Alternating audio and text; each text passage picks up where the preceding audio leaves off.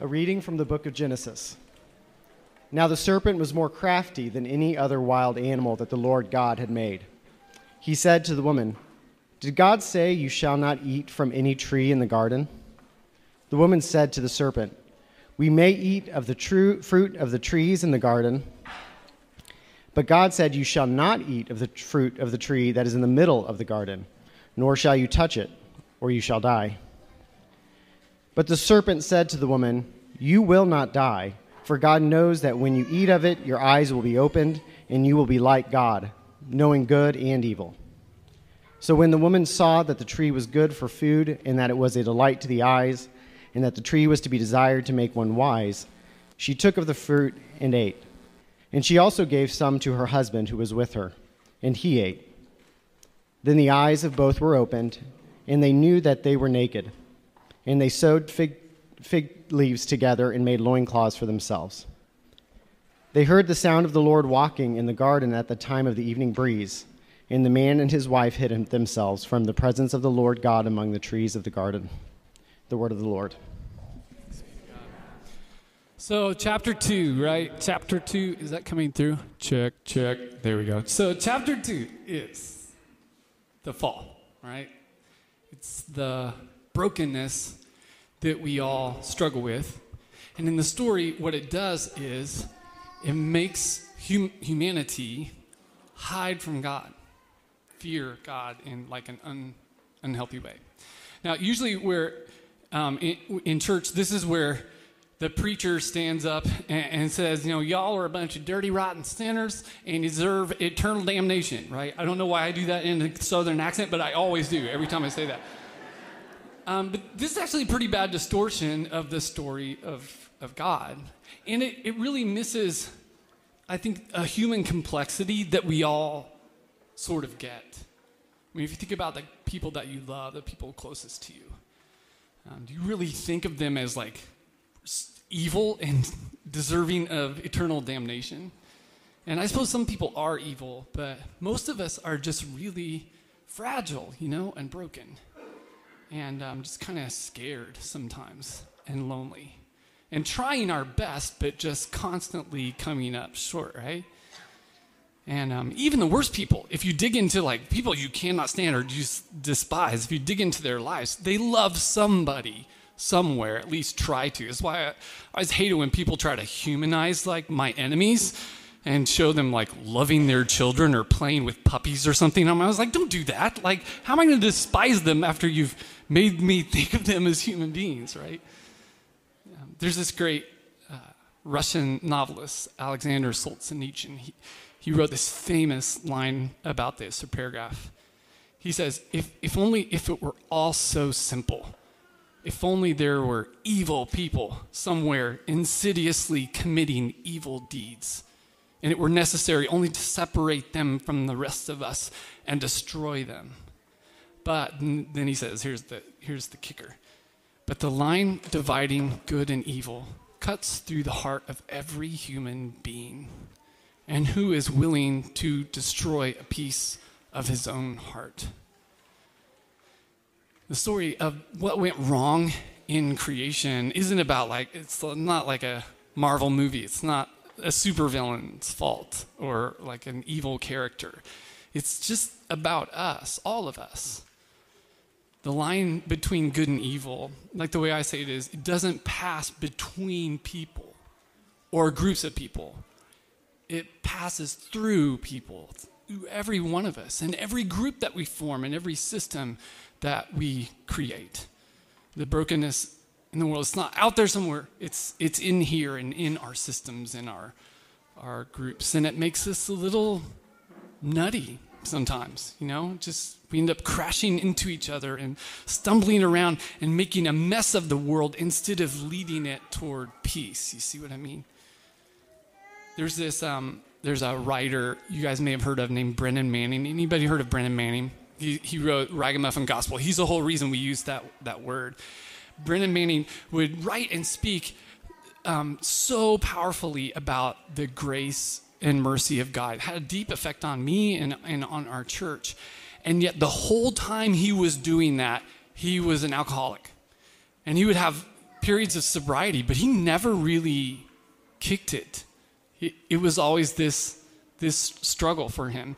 He wrote this about it. He said, I'm a bundle of paradoxes. I believe and I doubt. I hope and get discouraged. I love and hate. I am trusting and suspicious. I am honest and still play games. Aristotle said, I am a rational animal. I say I'm an angel with an incredible capacity for beer.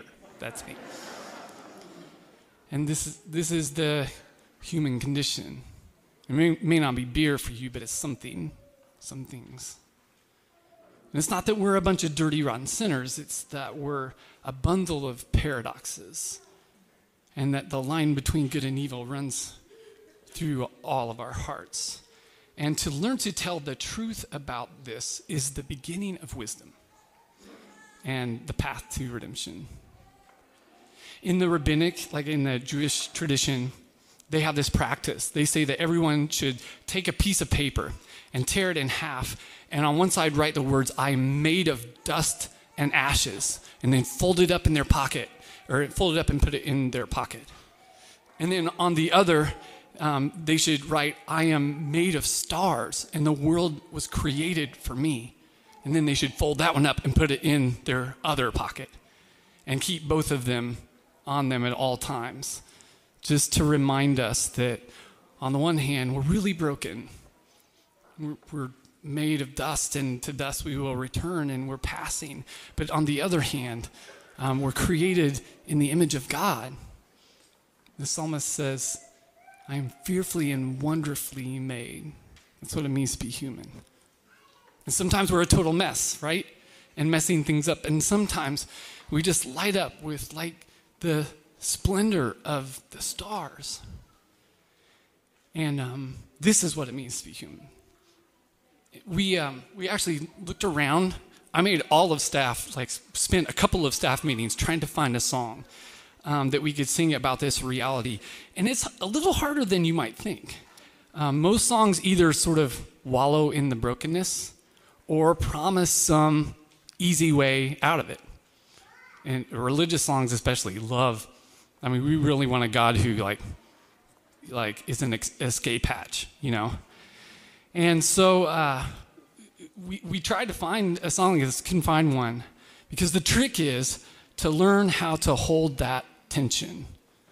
This idea that we're to be human means we're beautiful and broken, that we're fragile and a little bit full of it sometimes, that we're made of dust and stars, and that we have to work every day to live in that tension, to hold that tension and learn to tell the truth about it, because it's for us. It will help us. We should sing songs about that, but we don't. And so I wrote one. I just did it myself. And so we're going to play that for you. And this is the first time we've ever done this, so be gracious with us. But this is our best attempt to sing about or to describe these broken and beautiful lives that we live.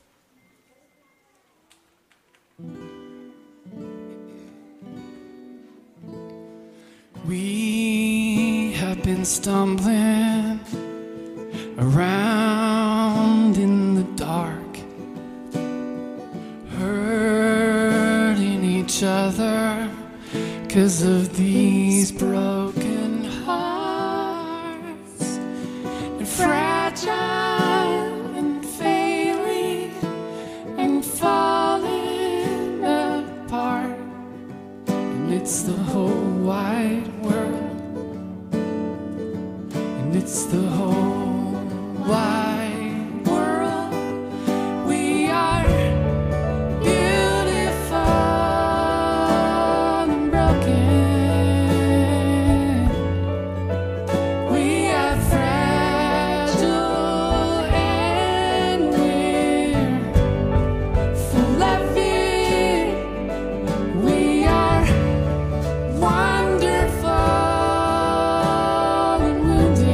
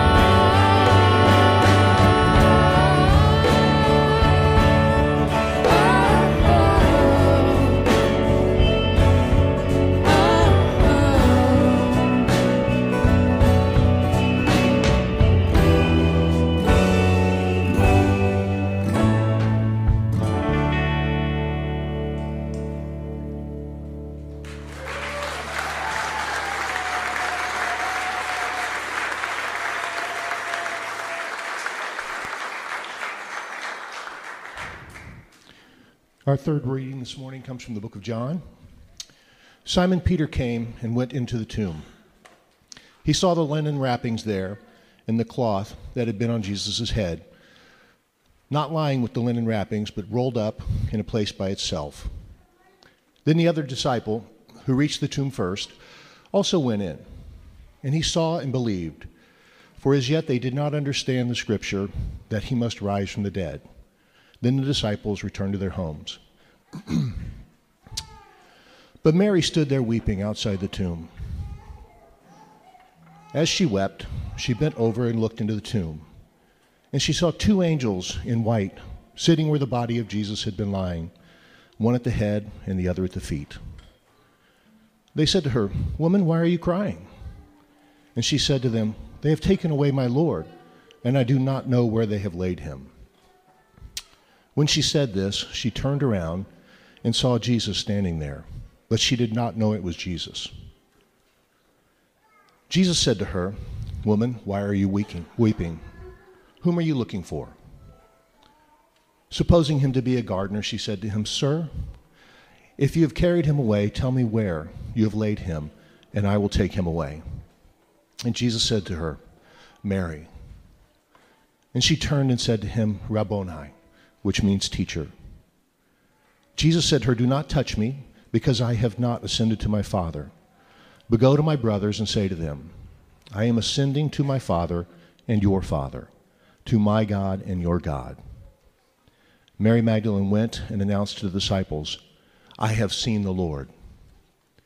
And she told them what he had said, that he had said these things to her. The word of the Lord. Thanks be to God. So, beautiful and broken, yeah. Dust and stars, okay. But then there's still this problem of evil in the world, right? And we bump into it all the time. It's like a creation level issue that wrecks lives and creates chaos and disorder. Plus there's just like the power of death. I don't mean like only death at the end of life, though that's big. I mean death all the while. When things die that we want to stay alive. I have a friend who always calls it death and all its friends. And we know these guys, trauma, abuse, war, violence, addiction, depression, disease, infidelity, poverty. I mean, we could just name it for a while. And chapter 3 is about God's response to the brokenness. And it may not be the response that we want, but it's the response that we need. I mean, what we want is for God to magically make all things better anytime we ask, right? Like a cosmic vending machine, order up what you want. But Christianity is not a way to cheat death or to engineer a perfect life or avoid having problems. I mean, Jesus died.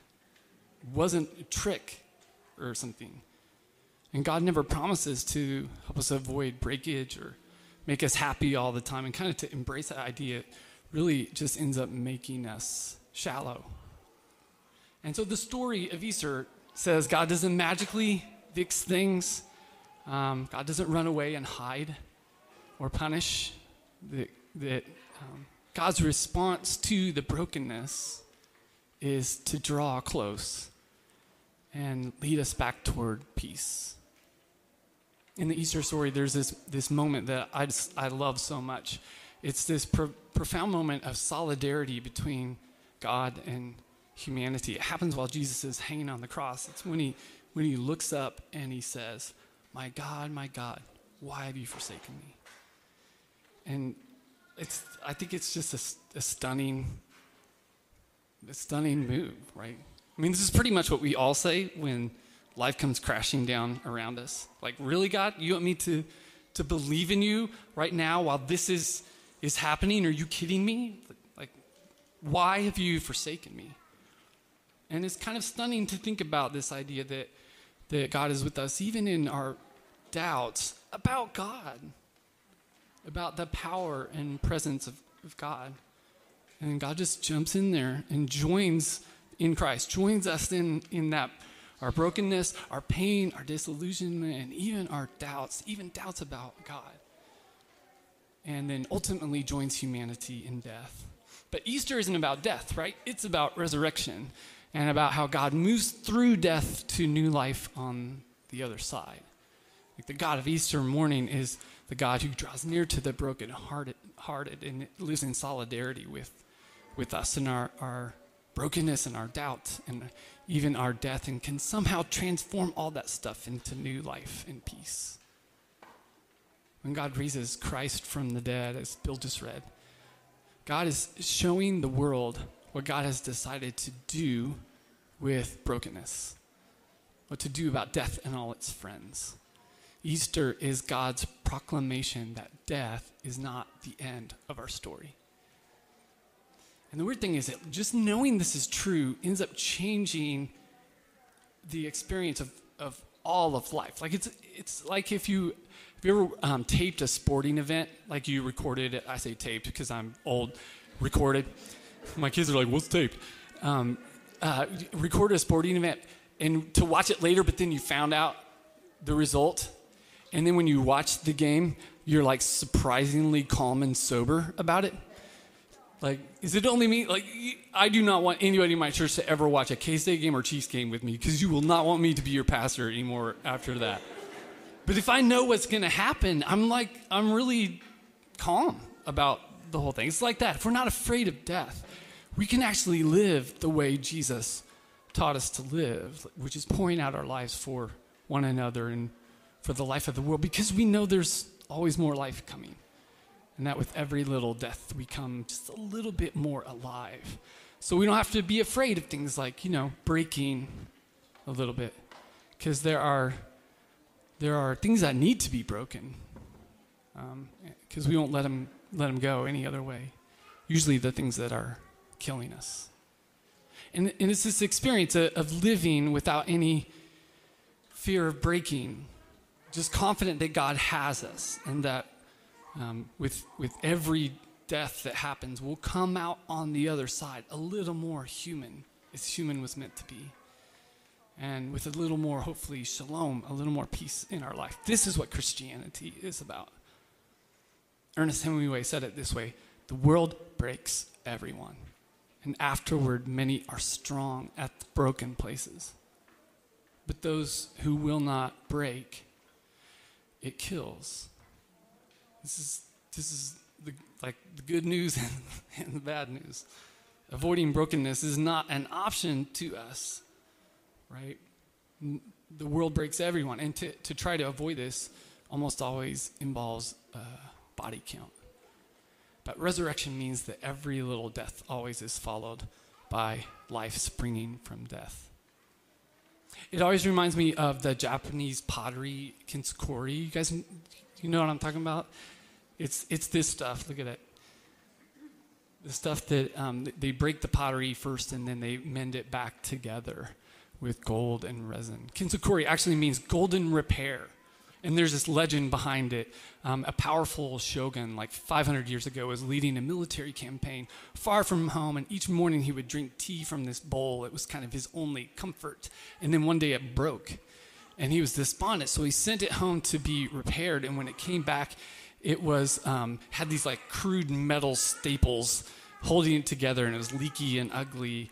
And he wasn't satisfied with this, so he commissioned this artist to repair it, find a more beautiful way to do it. And what the artist did was to mix pure gold dust with strong resin and carefully piece it back together. And when he did, the shogun looked at it and thought, this is more beautiful than it was before. And stronger too, at the broken places.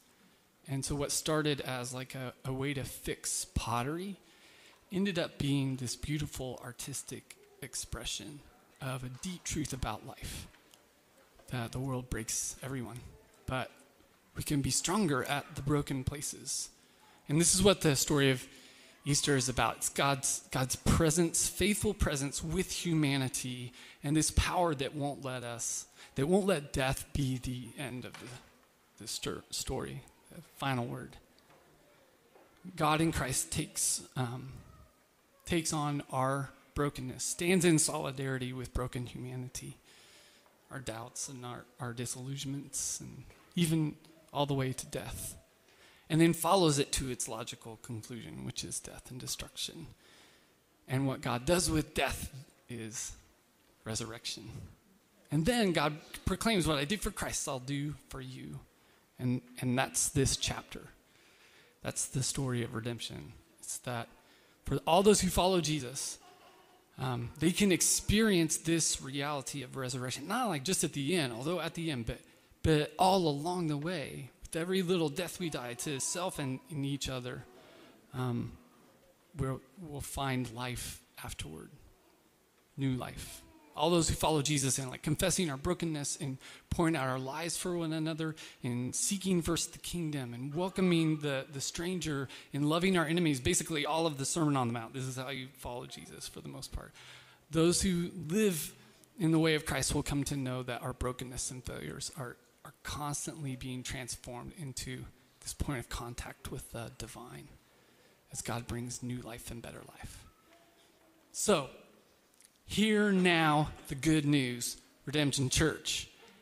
You are broken. You're not imagining it. It's real. It's really happening. But God does not run from your brokenness. God will not magically fix you. But also God is not just like waiting to pounce on you and punish you just for being human. God wants to meet you. God meets you in the broken places of your life and then says, this is not the end. This doesn't have to be the end. Just keep faithing it, keep following Jesus and pouring out your life. And somehow through God's presence and power, our brokenness even can become a source of strength and beauty in our lives. God will never stop mending us back together again with gold and resin and making us stronger and more beautiful at the broken places, bringing us to life with a life so powerful that even death in the end cannot overcome it. That's the story of Easter. So I'm going to invite you to stand now, and we're going to sing a song together and just declare the good news that death is not the end of our story.